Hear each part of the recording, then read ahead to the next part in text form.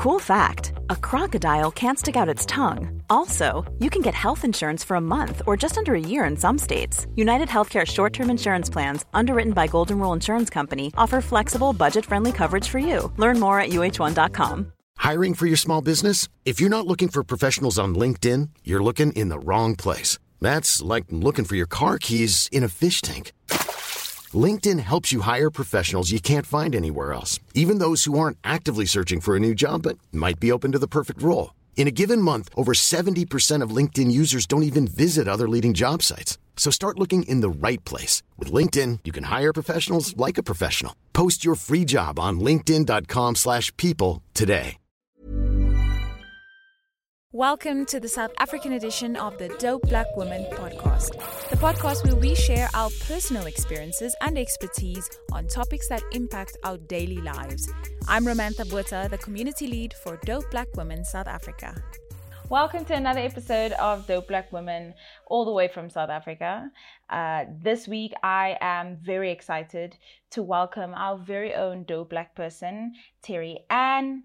They will introduce themselves shortly, but just for context, why we chose this topic this week, it is National Albinism Awareness Month in South Africa. So without further ado, welcome. How are you doing this evening? Hey, I'm doing great. Thanks for having me. I think I'm super excited for this conversation. You know, you have been a part of the space for quite some time now, and it's always such a educational experience. You always leave the conversation feeling good about yourself and feeling that you've learned so much from an amazing mind. And so I'm very excited to have you on the podcast. I've been itching to do it. I didn't even know this was going to be the topic, but I knew I was going to have you on. So this is amazing. First things first, introduce yourself. Who is Terry Ann? Where are they from? Sure. Okay, let's try. So I'm Terry Ann Adams. I am a genderqueer or gender non-binary author from South Africa. In my day job, I work with digital content management. It's content. Damn. I'm also a mother, but I prefer the term parent. Yes. I'm a parent. I am a partner to a dope black genderqueer testosterone having person. So it's amazing. And I live in Krugersdorp, which if you are from South Africa, you are probably chuckling right now because Krugersdorp has got some notoriety. Thank you, Showmax. So yeah, that's who I am. That's amazing.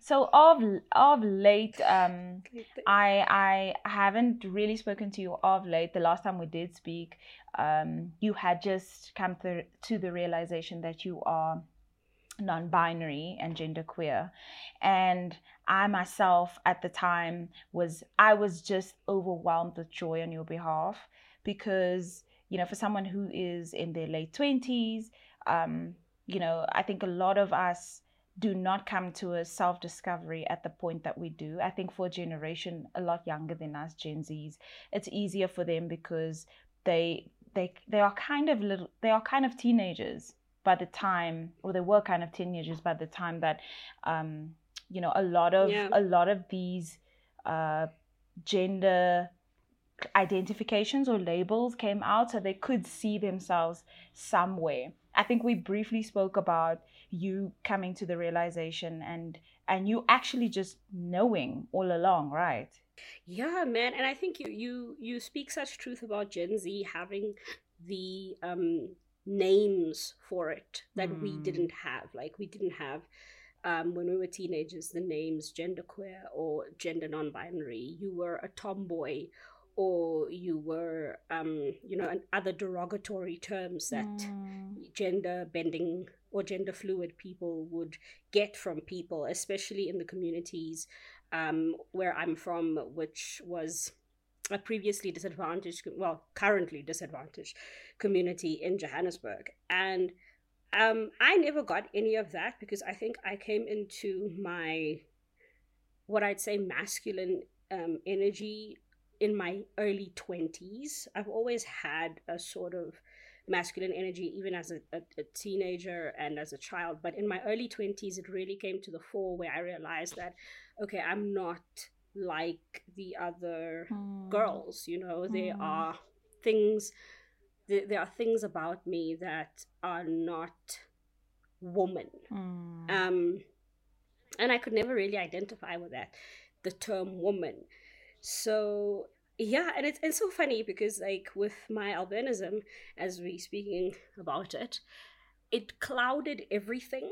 So I didn't have time to ponder upon what is my sexuality, what is my gender identification, what is my, you know, what am I going to eat tomorrow? It just, albinism clouded everything. I was so obsessed with whether things in my life are the way they are because I have albinism. Sure. But this year when I went through therapy and I started doing the work, that's when I could sift through and I could like see who I am outside of all of these things. Man, and a lot of people don't have the opportunity to do that, and they sit and try and figure out what is wrong with them instead of genuinely just finding someone to help them sift through that, as you say. But let's take it back. So I want you introduced yourself in terms of obviously what you do.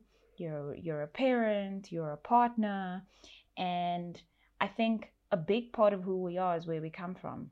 So perhaps let's start with, you touched briefly also on your upbringing when you grew up, but you essentially grew up relatively poor and in a township.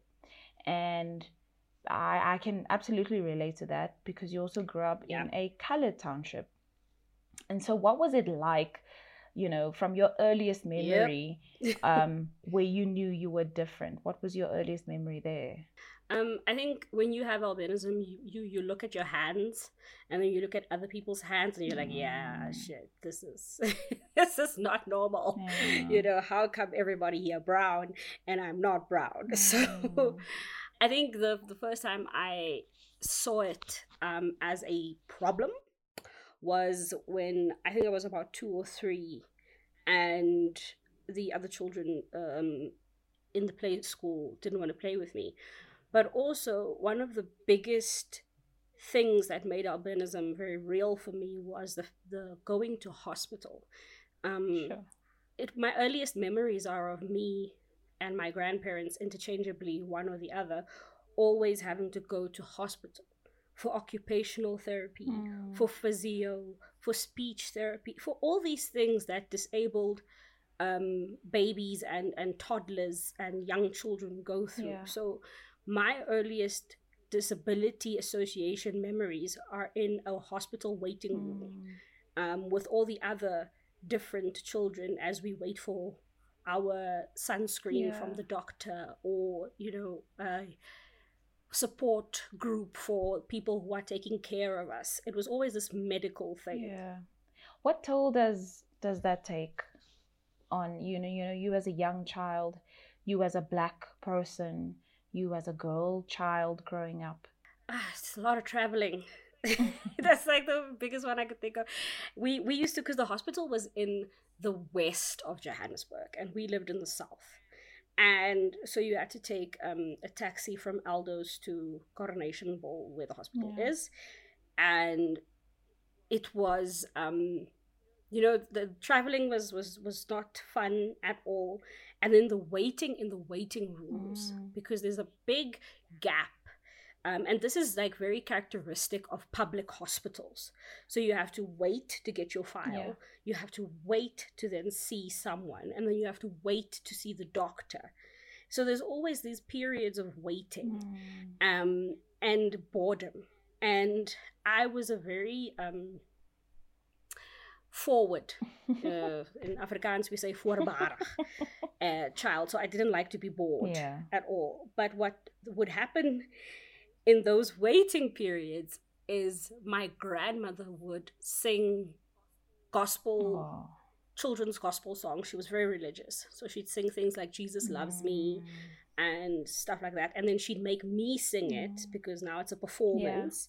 So now I, the 2-year-old, 3-year-old, I'm singing Jesus Loves Me to everybody in the waiting room, or I'm reading from the picture book to everybody in the waiting room. So it would become, that's where I started seeing the value of performance, which later would become very toxic in my life. But as those are like moments that I will never regret, because my grandmother taught me not to hide from who I am by making me do these performances for all the other people in the waiting rooms.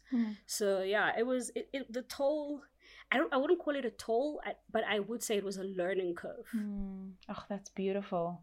I have such good and fond memories of my grandma, so it just brings back some warm and fuzzy feelings. Growing up in a household with loving, older people, whether it is related to you or not, is just such a blessing. Because generally suffering, generally you don't feel suffering if you are surrounded in a place with love. It's only when you get older that you realize, oh shit, we were actually really poor and we were suffering. My gran was actually really crying at night, but in the morning, we would keep it moving. And that's that's actually the kind of resilience that I don't know if it was hereditary, but the kind of resilience that you just cannot help. There's just no way that you won't be resilient coming from that household. Touching on Albinism Awareness Month. So albinism is they call it a congenital disease. So it is hereditary. And here in the sub-Saharan Africa, more in the southern tip of Africa, it is more prevalent than it is elsewhere in the world. Perhaps, Siri-Ann, you could shed some light on the dangers around growing up with albinism. You might not perhaps have experienced it yourself, but you are also in advocacy work, so maybe you can touch on that as well. I would start by saying that in South Africa, it's not as common as in Eastern Africa. So your Malawis and Tanzania especially, they've got like huge populations of people with albinism. So much so that they could even have members of parliament that have albinism, because there's just that many people with albinism living there. Where in South Africa, we still have like a small, relatively bigger than the rest of the world, you're right, but a small-ish population compared to East Africa. And in East Africa, because of this, there is a material and a real danger of being mutilated, of being maimed, of being killed for having albinism. And it is for the same reasons that in South Africa, you'd get teased, or your parents would hide you, or in some extreme cases you'd get raped. So the things that get done to you are different in the different countries, where in Tanzania it's like really life-threatening, but in South Africa it's really like it takes a toll on your mental health more. And that is the perception of albinism and witchcraft. I hate the word witchcraft, let me say, of albinism and the magical realm or the spiritual realm.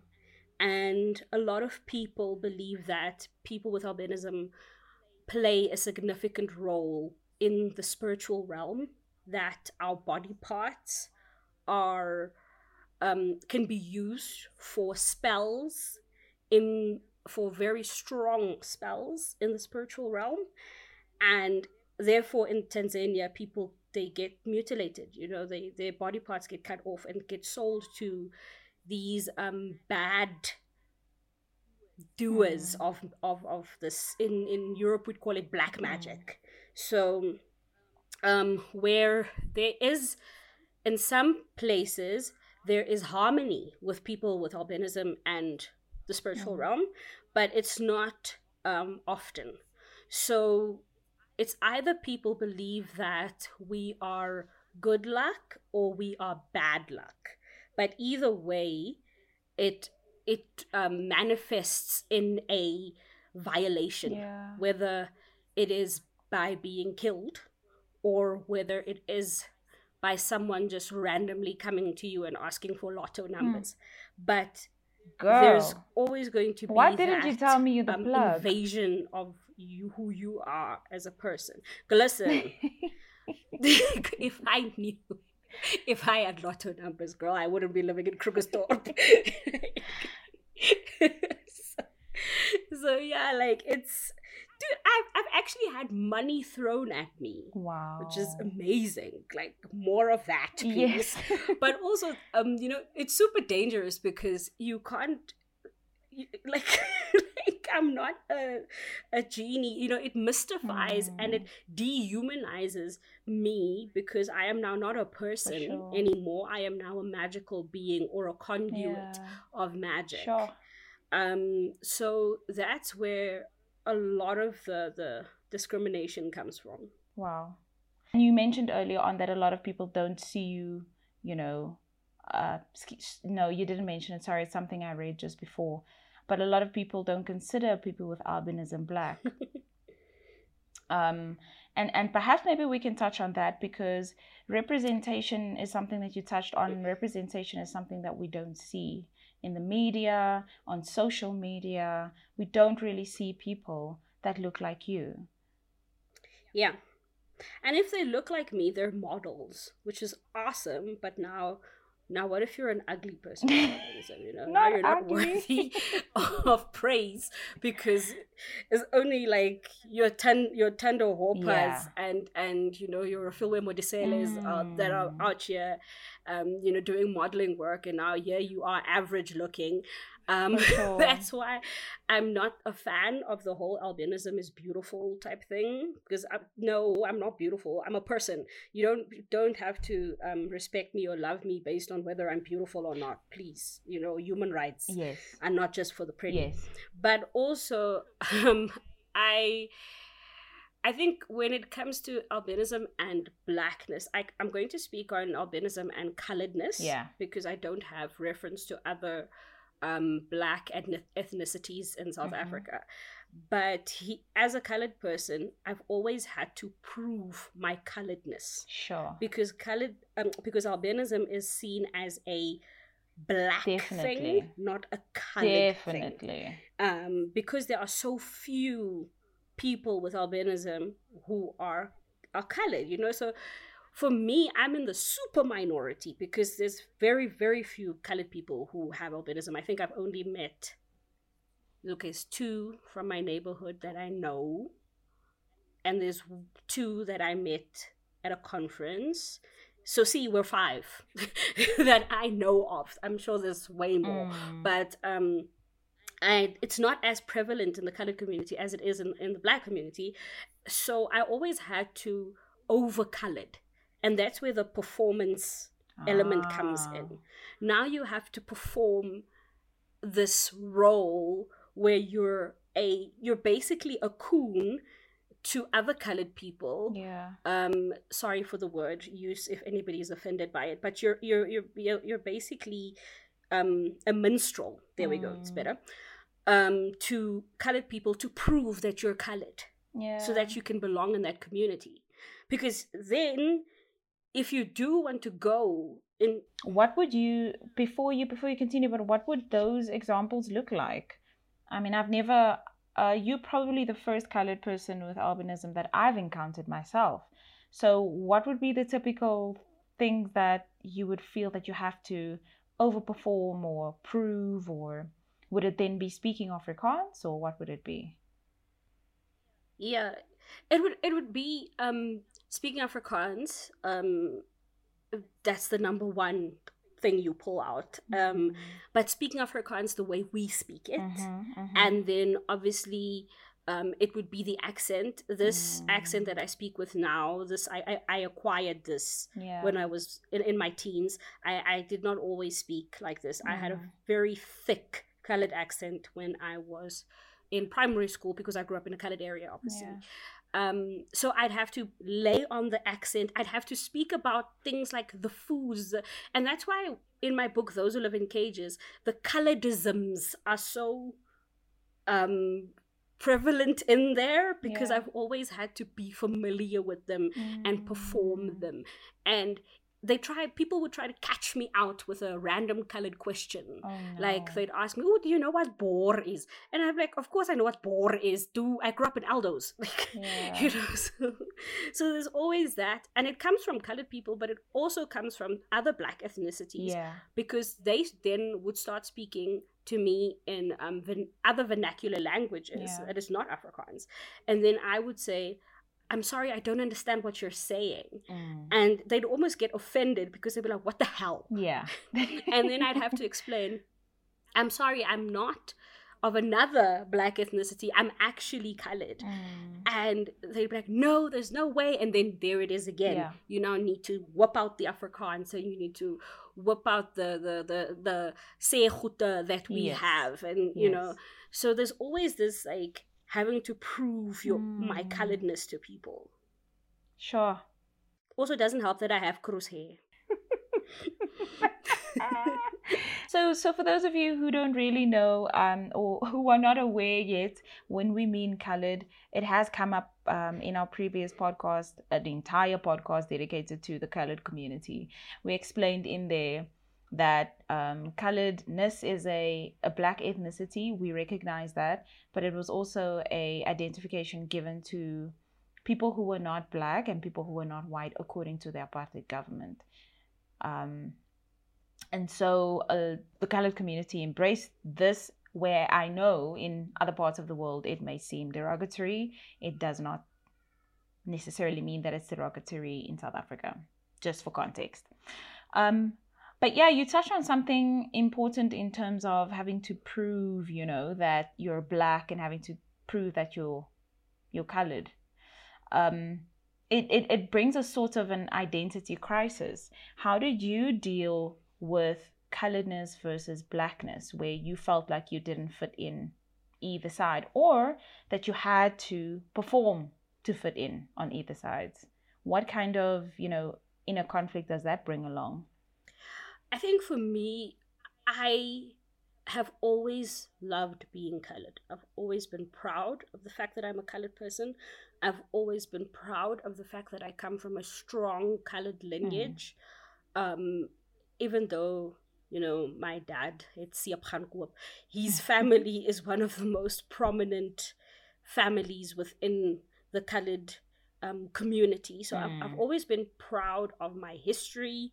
My grandfather was very big on history, on us knowing who we are. In Johannesburg, my grandfather's family, which is where the Adams comes from, my maternal, if I say grandfather or grandmother here, I'm meaning maternal, the Adams family is quite a huge footprint. We have quite a huge footprint here in Joburg, and my grandfather was very keen on that, on family, on storytelling. My family is a big storytelling family. So I've never been ashamed to be colored. That's why it kind of shook me when I'd have to prove, and even when I'd have to prove my coloredness, I wouldn't mind, because I was not ashamed to be colored. Like I was not ashamed of this ethnic group that I was born into, ever. Never, ever, ever, ever. Yeah. Listen, we briefly spoke about melanated queens and, you know, this trend of, oh my God, look how the sun loves our skin. We've briefly touched on that. And people, you know, celebrating their melanin. It's melanin this, melanin that. And, you know, it's sun goddess here. And it's, you know, certain things that might, you know, be triggering to people living with albinism. I think a friend of mine, they, see, even I do it. They live in America, and them and I, we always have this conversation around this. and it is. I don't want to take away from melanated people, because colorism is real. Colorism is real, and even especially in a South African context. The whiter you look, the more privilege you get, especially even in the colored context. I mean, if you could pass for white, dude. Is that just not a walking irony? Where coming from a colored community who aspire to whiteness in general are now looking down on you, making fun of you, discarding you for having the skin that they sort of aspire to. You know, it's maybe not in the right package, but it's there. So interesting. Yeah, I think in an essay I wrote for a local newspaper, I wrote about the insult that I got given as a child in my community, and it was Witboer, and it translates to English into white Afrikaner. And you'd wonder why the hell that's an insult. But it's an insult, I realized later, because they're trying to tell me that you're nearly there, but you're not. Yeah. You know, it's like, ha ha ha, you have white skin, but you're still a black person. Look at you trying to be white, but you're not white. So they would do the flip on you, you know, and remind you that with this white skin that you have, you're not a white person. So so that's why I wouldn't take it away from melanated queens to have that for themselves. But I think that we should also be cognizant to not create this this deification of melanin, where we turn around and we say you're only worthy if you're dark skinned, because it can, the flip side can happen. The oppression can't happen. A dark skinned person can't be colorist. I will say this: a dark skinned person cannot be colorist, but we can create this sort of like almost fetishizing dark skinnedness by saying that the darker you are, the more beautiful you are. In the same way that we can fetishize albinism by saying albinism is beautiful, it's angelic, it's this.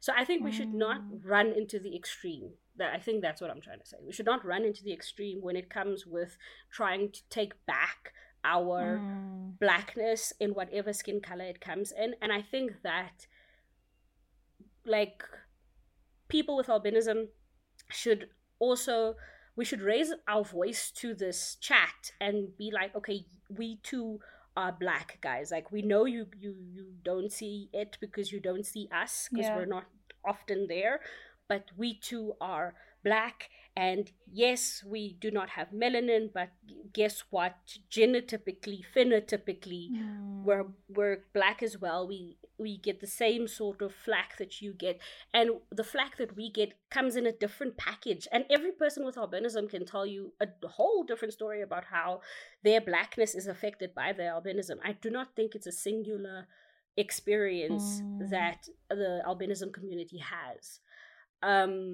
So yeah, it's very layered, this thing. Yeah, for sure. And just to be, I think it's also just to be cognizant of, you know, not there's a certain tone, and I think a lot of feelings are hurt through, you know, the way that people say things, and they don't necessarily mean it that way. And now they have to go back and apologize. I think another thing that I wanted to touch on is perhaps some of the things that other Black people inflict on people with albinism, whether they know it or not. So what would you say are some of the things that you shouldn't say or that you shouldn't do around or to a person living with albinism? Yeah, microaggressions in disability. It's a journal article, but I think what I despise and hate the most, my dear God, is if I get infantilized. And I think this cuts across all disabilities. And I just want to actually take a little side note here to say that there are people with albinism who may not be disabled, And there are people with albinism like myself who are definitely disabled. Yes. So you can get a person with albinism who is not disabled or who does not identify as disabled. Okay. So I just want to clarify that. So when I speak from my context, I speak as a disabled person with albinism. So infantilization is a big no-no, because if you treat someone like a child, that's where all the other microaggressions are going to follow. You're going to want to speak for me. You're going to want to do things for me or at me. You're not going to take me seriously. You're not going to listen to what I have to say because you think I'm a child. So I think it cuts across disability, but it is true for albinism as well, as that's the big one. The infantilization. Where do you see us lacking, and where do you see us going in terms of representation? I think in terms of representation for people with albinism, I would like to see us not moving away necessarily, but focusing on something other than the beauty of it all. Because I think when it comes to albinism, the first thing you'd think is a model. This is like literally the first thing that would come to your head if you think albinism, a person with albinism doing well, boo, celebrity, model. Even Thando Hopa, she is a lawyer, but people automatically go to her modeling work. And I think I would want, or I would love for us to have range in the role modeling that we have of people with albinism. I know in the Johannesburg albinism community, there are so many people with so many different jobs, slaying, doing so many different things, working within the youth employment space, lawyers, working in corporate, doing like amazing things in the bank. And these are people that are with albinism that are not models. So for representation, I'd like people to move away from that whole beauty, albinism is beautiful, only models with albinism should get a podium or should get a platform to speak, or you should be an actress or an actor, or you should just be pretty. I'm starting to get really like, why must we be pretty for you to listen to us? Like, why? So, and also for people to understand that it's the same thing I say with representation with disability. If you can have an extra in a soapy that's in a wheelchair, it tells people that in this world of the soapy, there are disabled people. But if we only have able-bodied extras in the soapy, it tells us that in the soapy there are only able-bodied people, and therefore disabled people should not exist in the world because they're not in the soapy. Because life imitates art. So can't we just have normal things? Can't we just have a deaf person coming up to the counter in a movie and just signing for a cup of coffee and then moving away, and the arc of the movie is not about them or their deafness or anything. It's literally just about them. They are just a person that's passing in the plot. I think that's where representation needs to move towards. It needs to move towards a place where we are normalized, where we are pushed into minor roles, where even if your role is about you having albinism, it's not this trauma porn or sci-fi magical realism, or it's literally just you having. I would like imagine if Issa Rae had albinism and she did Insecure. Like, I'd like to see something like that. Yeah, and we get it wrong so often. I remember you speaking about some sci-fi fantasy movie that you watched a couple of months ago, and you being so irked off, going off on Twitter about it. So we get it wrong so many times, but it's absolutely necessary. You are raising a beautiful young person maybe you can just tell us how you are making sure that he understands the nature of, diversity and the different ways that people look and the different ways that people are. What are you doing as a parent to make sure that, you have a young person in your household who is aware? Well, lockdown kind of messed up that one. But I think I am in a very diverse crowd. So, and as I said, my marriage partner, he is Black. So he's of mixed ethnicities in the Black world. So therefore, our son Azrael is exposed to that side. He is exposed to my sister's family, who are Zulu, who visit often. He's exposed to my best friend, who's a white Afrikaner from Nelspruit. And then I have a group of women with albinism who I visit with. And I took him there. And it was a very important visit for me to take him to this, because I was very nervous.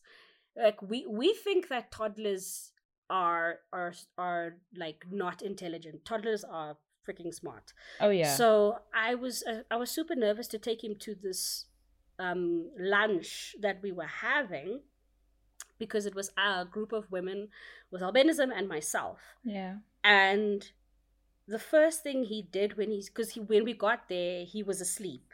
So he didn't see anything, really. Yeah. So when he woke up, the first thing he noticed was the cat.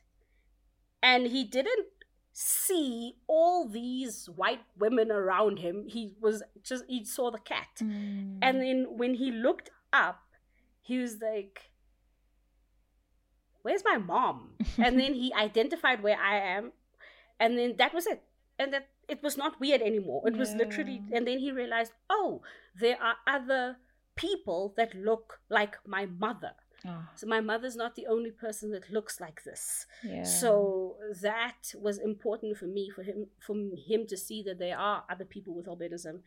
And so we really expose him to like a diverse range of people as much as we can.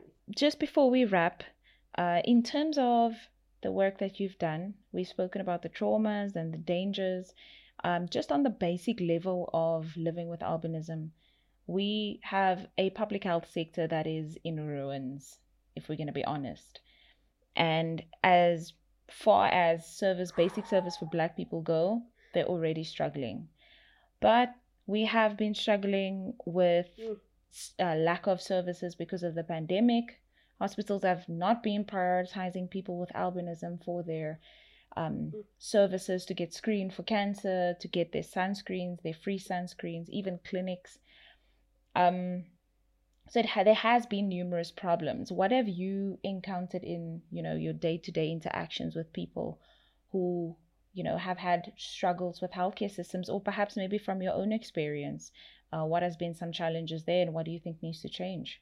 But if I want to speak about just like access, that is what is difficult for a lot of people with albinism, whether you're poor, whether you're teetering on the middle class, or sometimes even when you're firmly inside of the middle class, there's still things that we can't access, whether it be sunscreen. And I'm one of the biggest mouths when it comes to the cost of sunscreen in this country, especially the type of sunscreen we need. It is expensive. Medical aids don't pay for it. They say it is cosmetic. So, that is, sunscreen is always, and then in the public health sector, I think for people with albinism in rural areas, it's the fact that the clinics and the hospitals are not close by where they live. Yeah. So how do they access these services when they have to travel these far distances? And then there's the aids, the mobility aids, because it's like I said, you can be a person with albinism that is not disabled, very rare, or you can be a person with albinism that is disabled and it is visually impaired, like myself. And when you're visually impaired, your life is impaired because you can't see.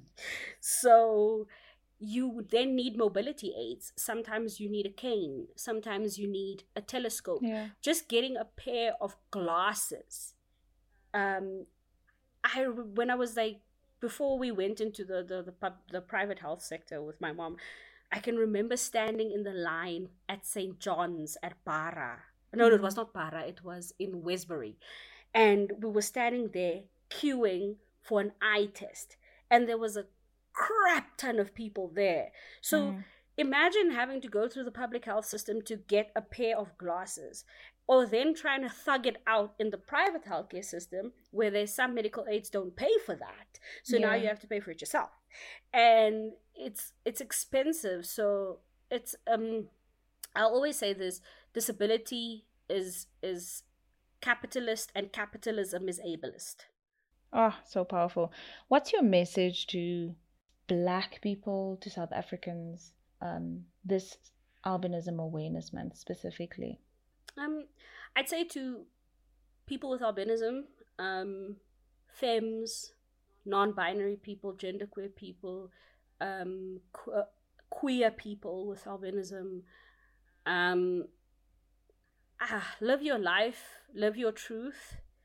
I know it's very difficult to wrap your head around this thing that you have a skin condition but you're also different in another way, and you're also different in another way, and then all these intersections come together. But find the moments of joy in between those intersections. Live your best non-binary queer life. Live your best disabled life.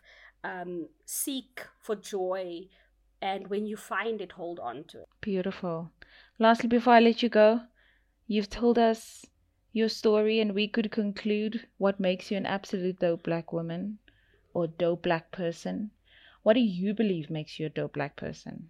Sure, I think what makes me a dope Black person, my ability to tell a good story. Even if it's mine. The story's good, it's good.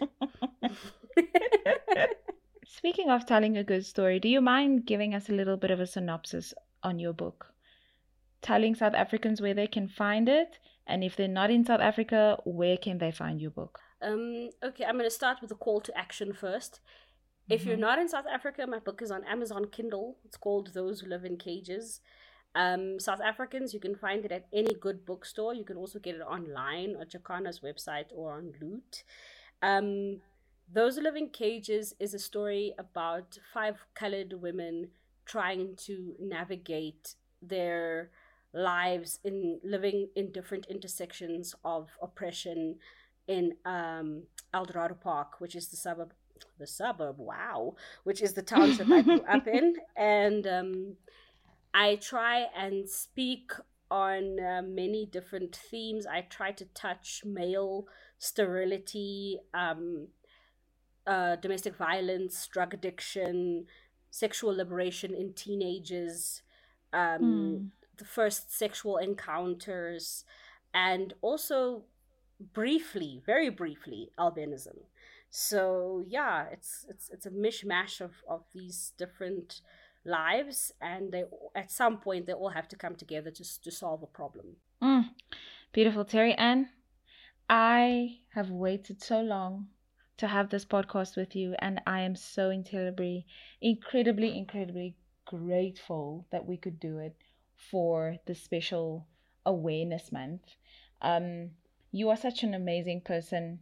Please keep being dope. Please keep inspiring. Please keep being authentically you, because it has brought so much joy to everyone in Dope Black Women. Everyone absolutely adores you. Yeah, that's it. It's a wrap. Thank you so much for joining me. Thank you so much for having me. Thank you so much for joining us this week. For more content, follow us on Dope Black Women 1 on Instagram and Twitter.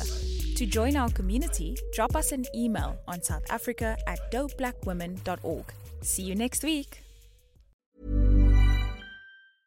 Mom deserves the best, and there's no better place to shop for Mother's Day than Whole Foods Market. They're your destination for unbeatable savings, from premium gifts to show-stopping flowers and irresistible desserts. Start by saving 33% with Prime on all body care and candles. Then get a 15-stem bunch of tulips for just $9.99 each with Prime. Round out Mom's menu with festive rosé, irresistible berry chantilly cake, and more special treats. Come celebrate Mother's Day at Whole Foods Market.